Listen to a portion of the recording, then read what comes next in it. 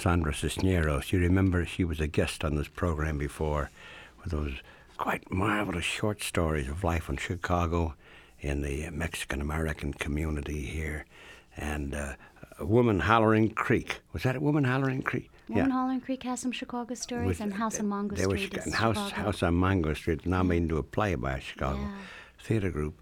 But it's your writing, you're what the guys in the old days would call a natural. And these this is your poetry now. Since the publication of the two collections of short stories, you've lived elsewhere, and your reputation as a writer, that is a writer of short stories, as well as a poet, has spread. I was always writing poems and throwing the poems under the bed. You know, no one much pays attention to poetry, but thankfully, because the short stories have garnered so much attention, this book of poetry has been reissued. We're going to do Sandra Cisneros. We're going to do. You live now in San Antonio. That's right. I'll ask you why, what you find there, and Chicago was where you came from. Your mother's seated here now. I know she's played a big role in your life. That's right. In that search for that something outside the immediate house.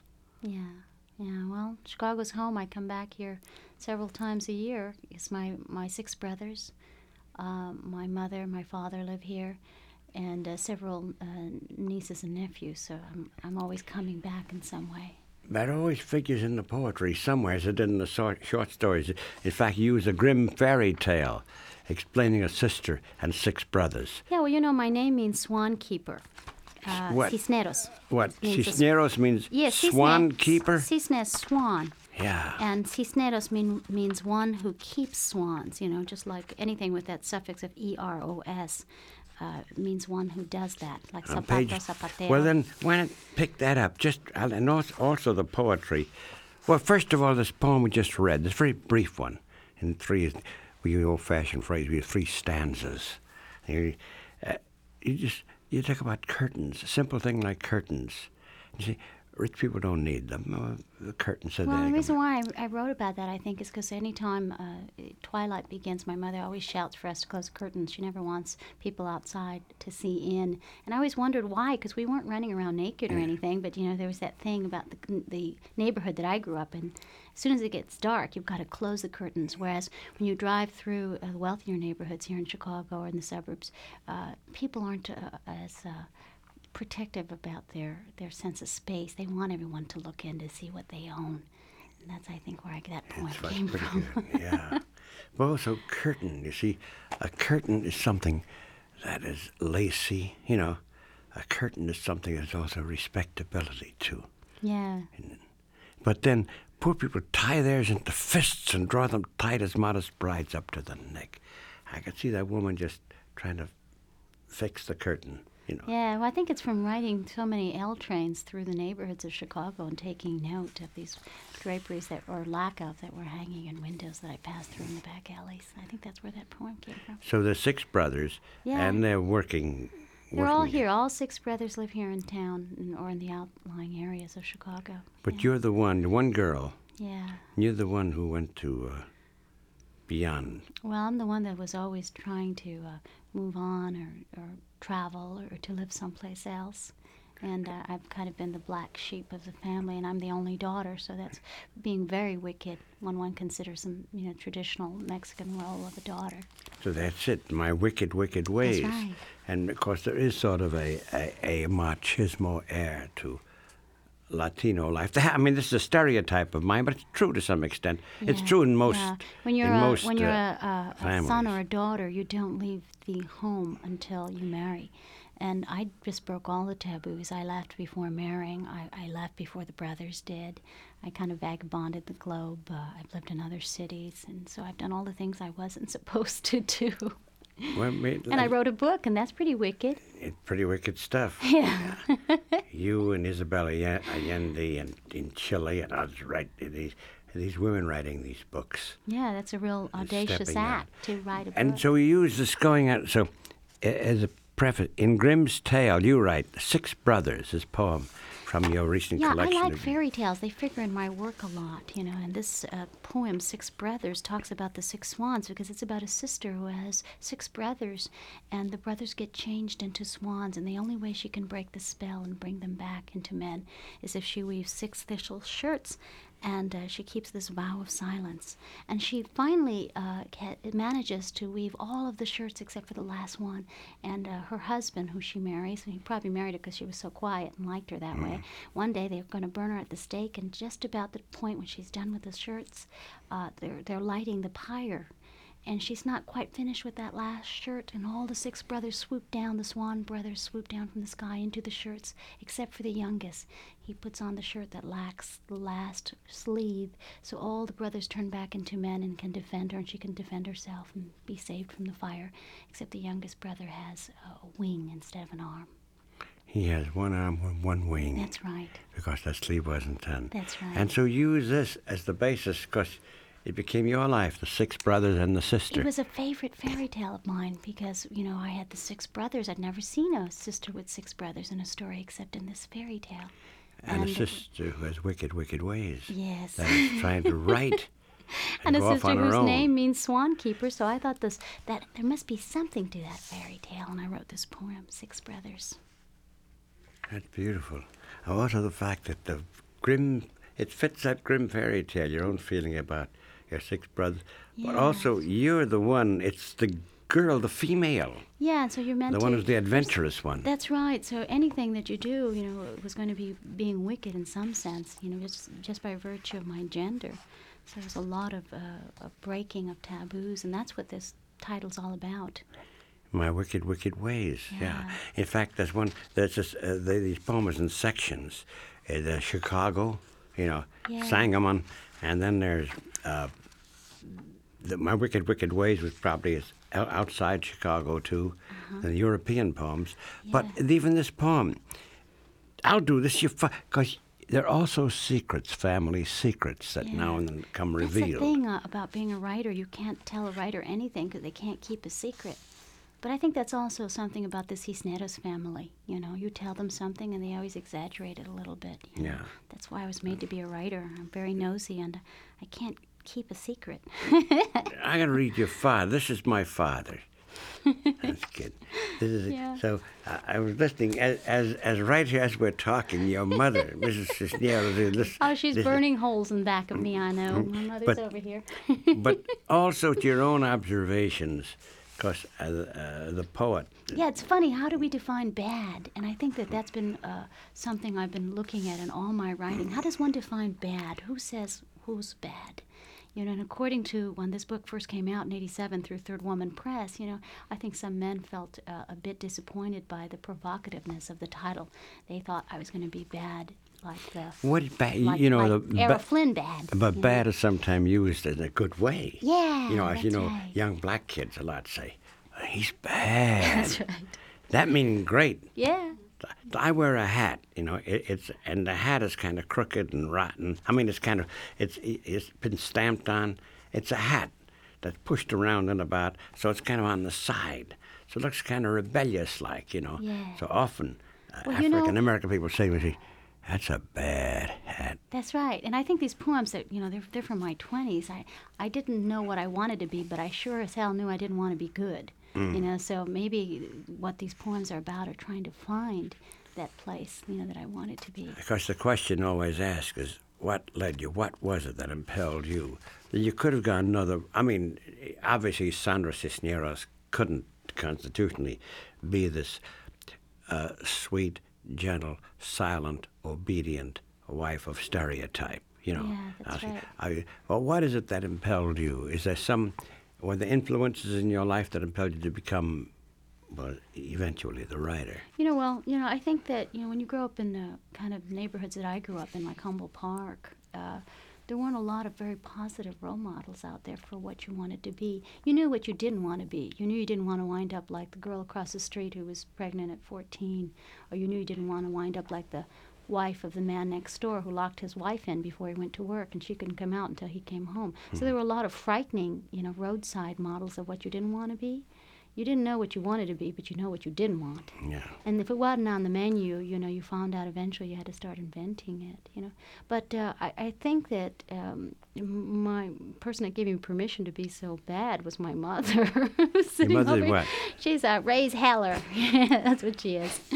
And I think, the fact that I was allowed to be bad and not cook and read books instead, that was terribly bad compared to my girlfriends who were changing diapers and making meals, and I was reading books. That was being bad. Yeah. There's one about your girlfriend. Before they asked you to preface the prefatory poem, which is Peter was telling about you as a poet. Yeah. The one about the three of you. What is that? The very beginning. Somewhere there's a poem. Oh, Valerio, three. Because you spoke of your girlfriends. Yeah. And this is a childhood memory, isn't it? Yes, it is. I wrote this when I was in school in Iowa, and I guess when I was at Iowa... You went to the Iowa workshop. I did, and I became a writer despite, not because of that program, but being there made me become conscious You mean of Iowa, you were not too wild about the No, climate. I don't like... You mean the Iowa workshop was not... Not good for maybe it was good for some people, but wasn't good for me. I think going there made me realize my class difference, and my cultural difference very clearly. And so what I tried to do was to write something that would be the opposite of my classmates. And that's how I wrote this, because I knew that if I wrote about people who had funerals in their living room, that my classmates couldn't say, oh, you're wrong, because I was an expert on this kind of thing, you see. That's how I wrote this poem. It's called Velorio, which means, of course, wake. Velorio. Oh, that's the picture. Then there's three little girls. The memory of those three little girls. Yeah, those little girls come back in House parlor. on Mongo Street, too, and I just wanted to write about those things that to us was like a normal, everyday occurrence, but was very bizarre and would be most bizarre in the Iowa Writers' Workshop, which is why I wrote about it. So it was there, because it was there they were in the baby in the coffin. Yeah, people wake. that are so poor that they've got to have the little wake right there in that living room. The way... I think Gwendolyn Brooks might have played a role in your life. She sure did. Yeah, she you did. You too. You know why? But I think because this poem reminds me of one of her poems, We Cool. Yeah, we real cool. We real cool. Yeah. And it's similar. It's about something terrible, death, life, off, not terrible. Yeah, but the awful, kids AWEFUL, awful. Yeah. And yet done in vernacular. Well, I wanted to use a language that was the opposite of the language I saw in the poetry of my instructors, my poetry teachers, and my classmates. They were using a very academic language. So I thought, what's the opposite of an academic voice? Well, the voice of children, the voice of slang, the voice of the Chicago a lot of that streets. here. And yeah. We're talking to Sandra Cisneros, who you can gather is an original. She's out of Chicago originally, the Humboldt Park community, and traveled and now lives in San Antonio. Primarily a Latino city, right? I was about to say Hispanic. We're like 55%, so we're not the minority in San Antonio. But Latino, and I avoid the word Hispanic because Latino friends of mine says, let's cut that out. That's right. Thanks. You too feel that. That's right, absolutely. So Sandra Cisneros writes Gwendolyn Brooks is one of the most brilliant of today's young writers who work as sensitive, alert, nuanceful, and rich with music and picture. And in fact, many of the critics, a great many, speak of you as a new voice. Because you have that combination of the language, the idiomatic language and the poetry that comes forth. Her previous books are the two very acclaimed collections of short pieces, short stories, A Woman Hollering Creek and The House on Mango Street. Yes. And they're available, by the way. That's a small publishing house. The new one, My Wicked Wicked Ways, published by Turtle Bay, which is a subsidiary of Random House. And the other two are available in all the bookstores, too, Woman Hollering Creek. And they're small, which we know something happening. They're both vintage, are they? They're both vintage now, Vintage, yes. Yeah. Sandra Cisneros, these are her poems now. And you're established because of your short pieces, stories, and you're working, I take it, on a novel. Yeah, I'm working on a new novel called Caramello. Caramello? Caramello, like caramel, but with... caramel. Huh? Caramello, that's what I'm working on right now. It's a 3-generation story, grandmother, a father, and a daughter. Okay. Yeah. But you come, your family is a... Wait, did we take a break? Did we take our break? We did. We just resumed. I forgot now. So we speak of your family. You are the writer. Yeah. And your mother played a role, I know, in the encouraging of this, of That's being right. outside the Yeah. immediate precincts Well, of she was the the one kitchen. that took us all to the Chicago Public Library and made sure we had our library card before we even knew how to read. So that was real important. And more important than that, too, was that my mother set the example. Unlike her neighbors, she read, and she still reads books. And, she set an example. She didn't just say read books, but she read books, and we saw her reading, and we would stop and read also. One of these days, I'm gonna get your mother one of the books. I hope so. But the opening poem of My Wicked, Wicked Ways is a preface, and you quote Mary Cassatt, the painter. So I can live alone and I love to work. And you take off on that. And then the comedian, the film comedian, the Mexican Cantinflas, what does he say? He says, "Allí está el detalle." That's his like a trademark line, and it means more or less, there's the rub. Take it off. So why don't you, this is your introductory poem. Yes. Yeah.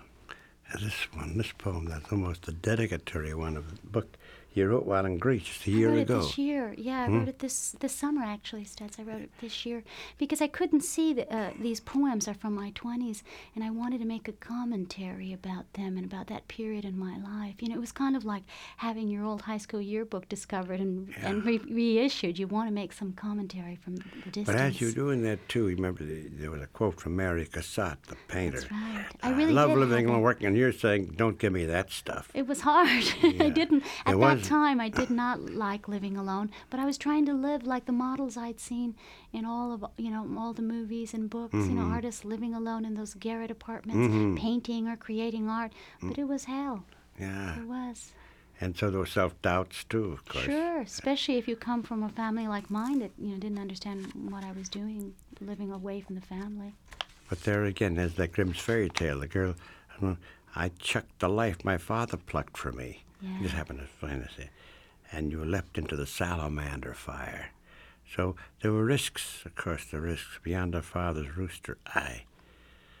And I'd gone on it so long. And then, but throughout you have this, as though you were looking in the yearbook, out of this comes the poet, though. That's right. Somehow out of all the mistakes you made, you didn't know what you wanted to be, but you knew what you didn't want. All the thunking your head against the walls, you figure it out after a decade. That's the prefatory. But also you describe the first part of the collection,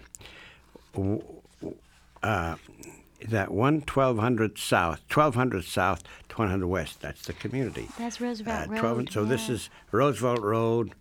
Over near Levitt. And Levitt. Yeah. That's where I grew up. It's one of the many neighborhoods I grew up in. This is something that people don't realize, that there were families like mine that would relocate every year because we were always shuttling back and forth between Chicago and Mexico City. Because it involved work, too, your father finding Well, work. my father suffered bouts of nostalgia, so we always had to go back to Mexico City, and then we would come back. But I thought everybody did that, would get up and go to another country for the summer and then come back. Yeah. It's so funny because... oh God, I think her name, a writer and a storyteller, Appalachian, and Andrina Belcher, Appalachian family from Kentucky. Oh, we go back even for a weekend. They drive for 24 hours, the whole thing. They go just to spend the weekend, just to be back at that family porch with the grandmother and the others there. Yeah, that's how we were. 7 kids, 2 adults in cars, driving for a week from Chicago to Mexico City. To do that, year. just to spend just a little time there. That's right. But also, you pick up a paper, you read, here's something happened in the Latino community, here's something happening in a black community, here's something happened in a poor white community, things happening where the curtains are made into fists. So South Sangamon. Just that it happened. You read it. This happened yesterday. You see, but you do it and you celebrate it in a Again, poem. I was trying to write from some place that no one else could write from. I was looking for that place of departure, which I think all writers have to find within themselves. And these were kind of memories of neighborhoods I knew. South Sangamon. I see her. That is you, your friend, the other. Or the poet's friend, or the observer's friend. And that guy, she was married to him, or she wasn't married to him, a couple of kids. He's a he's a kind of a brute, stupid. They want to get rid of him, and he's gone away. Yeah, and she's puffing a cigarette, I'm just and trying to all of a report sudden what here I comes see. the rock. Yeah. Now the cover of that is so I thought immediately of your friend, the painter, Terry Ibanez, who lives in San Antonio. Yeah. And this painting on the cover, and it's a posada, like it's in a way she could be that girl in the poem. Yeah, She's lying there, and she's playing an accordion, has a mask on. It's a surreal thing. Yeah, it's a great painting by Terry Ibanez. You know, she's a up-and-coming Chicana artist, and I'm really happy that we were able to collaborate and do something together, and she did the new hardcover version of Wicked Ways. Yeah. So you feel at home in San Antonio? Oh, I love San Antonio. I just love it. It's just a town that I finally found some place where I felt I fit in. Where the two languages I grew up with are public languages, you know, where there's much more in Spanish than simply, you know, something on a menu. It's all pervasive. The language is alive and it's there and it's mixing with the English and it's creating this third language. So it's very important for me as a writer to live somewhere near the border. I can't live in Mexico because I need the English. I inherited that English and that's my legacy too. And I can't live up farther north because I don't hear the Spanish enough in public. I hear it in private, but I don't hear it all around me. And I need to be able to walk down the street like I do in San Antonio and see the Spanish leap out from billboards or the mix of the two leap out to spark me, you know, to spark my writing. We talked to Sandra Cisneros, and this is a new book of poetry, My Wicked, Wicked Ways. And Turtle Bay Books, a subsidiary of Random House, the publishers. And her two previous books are available now, Vintage, Woman Hollering Creek, and Other Stories. And they're an old-fashioned word, they're peachy. Peachy. And House on Mango Street also. The first part dealt with Chicago, and the second, the wandering about. I mean, there's one that's very moving. It's about a family has a secret often. There's some child of the family who's a little different. Yeah, that's Arturo Burro. Yeah, I was trying to work on, again, I was trying to explore children's voices. This one's goes like this. Yeah, it's very moving. This is through the eyes of kids. This is the mind of kids. That thing you read in Spanish in the beginning there, that's a little children's rhyme or something? I was taking, you know, how children can make your name rhyme with something horrible. But That's what I'm doing. Arturo Burro, because to say someone is burro in Spanish means to say that they're a dunce. They're not very smart. Burro. Yeah. I know this is someone who may be a family child who may be kept slow. away, locked up. Yeah, because tucked it's away, just locked. And through the eyes of the kid. Mm-hmm. Yeah.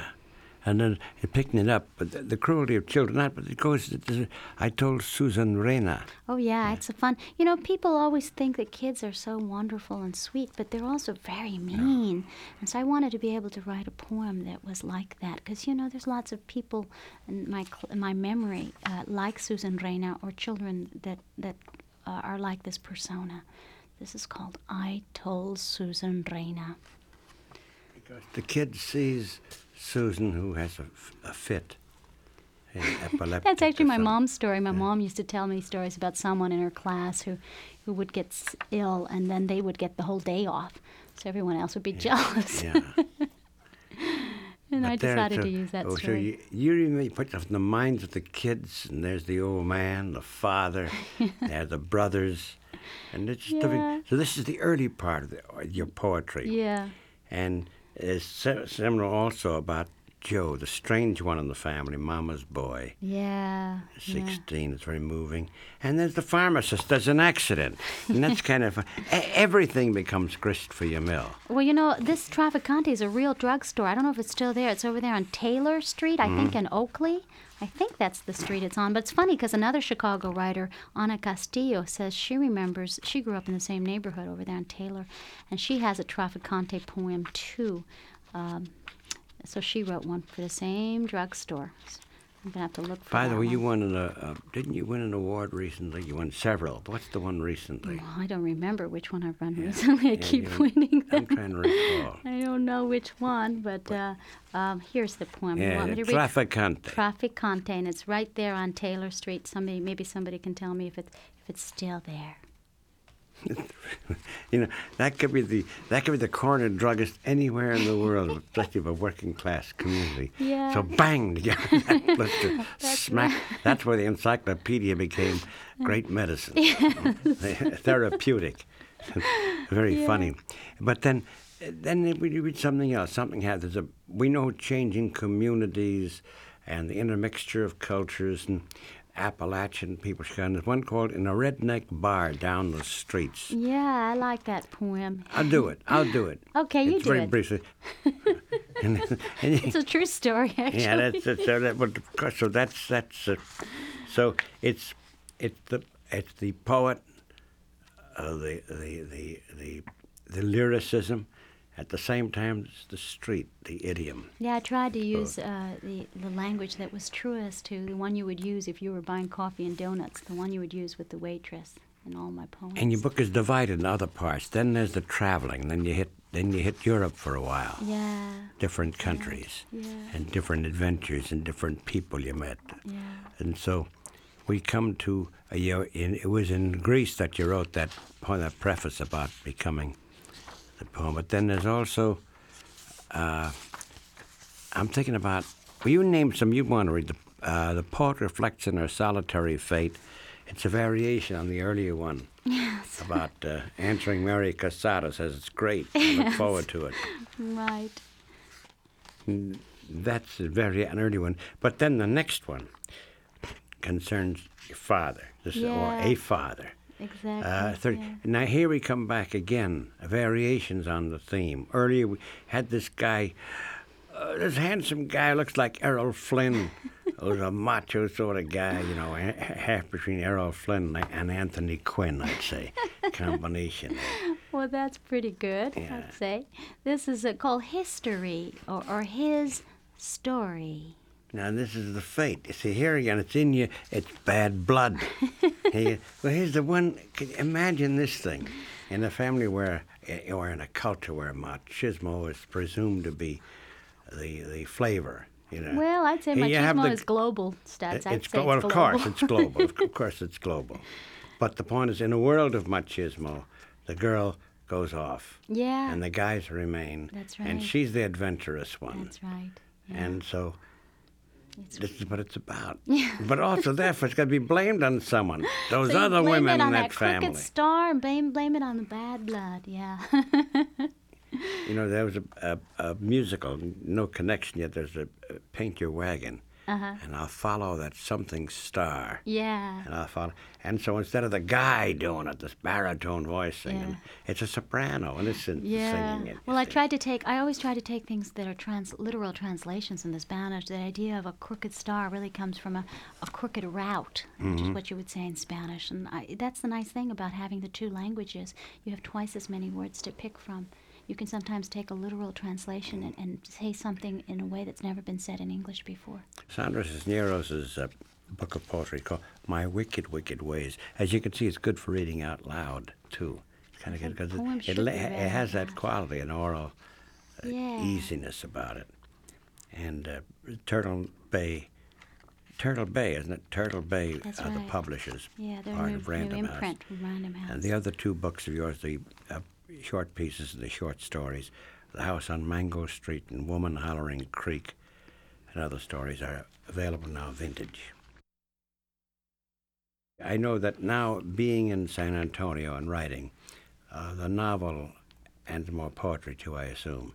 Next on I'm the always writing poems on the sneakity sneak. I can't stop. next Even on when the I'm supposed to be agenda. writing a novel, I'm writing poems. So, have you found on that subject? We know that in the past 20 years or so, there's been more of a recognition of the Latin American writers and novelists, something called magic realism, Yeah. as Gabriel Garcia Marquez, case in point, but throughout many. Mm-hmm. And Well, so, have you been touched by them in a way? this is something that I think scholars are becoming aware of, that the Latin American writers that live in the United States, of course, are influenced by many, many influences, including the Latino boom, that from Latin America. So yes, we were influenced by those writers. I've been influenced, but I don't think what I do is magic realism. maybe it's realism, urban realism. But sure, well, my favorite writers are Rulfo and Manuel Puig, Borges, Marquez. And more recently, I've discovered the women writers, because those women weren't being translated. There still aren't to the degree that they should be. Elena Garro, Elena Poniatowska, all of the Latin American women writers that I'm slowly unearthing, because their books are not available in English, and so I have to travel to Latin America to find their books. More and more of that, the women writers. That's right. Women writers. And so all these play roles. Start way back in Humboldt Park and all, and in your travels. So hit some of the poetry. Which do you like? I like a whole bunch of them in the latter part of it. You choose some. Okay, all right. I'll read something. Postcard to the Lace Man. The Old Market Antique. One of the things that was such a novel experience for me as a woman traveling is that regardless what country I went to, it seemed like the borders didn't exist. If you were women, we had same problems. And I met this woman, Ilona, when I was traveling in Italy, and later on I went to south of France and to Barcelona. But I wasn't traveling like, the American tourists on a bus. I was just with a backpack and some breadsticks in my pocket, and I'd get on a bus or a train, and if the place looked good, I got off, and if it didn't, I got back on the train and would go off. And it was kind of hard because, I was an only daughter, and I'd always been grown up in these tough Chicago neighborhoods, but with the 6 brothers. So this was an experience for me to travel alone. Coming from the city as a woman, you never go off on your own, and if you do, you do with a lot of trepidation. So I wrote this poem about experiencing something I'd never been able to experience in the United States, and this is called Letter to Ilona from the south of France. That's what it's all about, really. Well, Isn't that letter to Ilona? As I'm talking to Sandra Cisneros now, she's reading her poetry. Here's the hour. It's up to some extent. I think maybe let's slip in one last. I'd like that for the last one, New Year's Eve, page 99. Well, it's appropriate considering time of the year. But also New Year's Eve would fit. And we can end this with the song, Adalita, which is, I know, a familiar song to you and your mother. Yeah. It's a song out of the Mexican Revolution. Many songs came out of the Revolution. Yeah. And this is by way of thanking Sandra Cisneros as she reads the poem, New Year's Eve. And My Wicked, Wicked Ways is a collection of poetry that's available now. And Turtle Bay Books, the publishers. And there are the books, Woman Hollering Creek and The House on Mango Street are also available, vintage. And thank you very much as you read this poem. Thank you. New Year's Eve.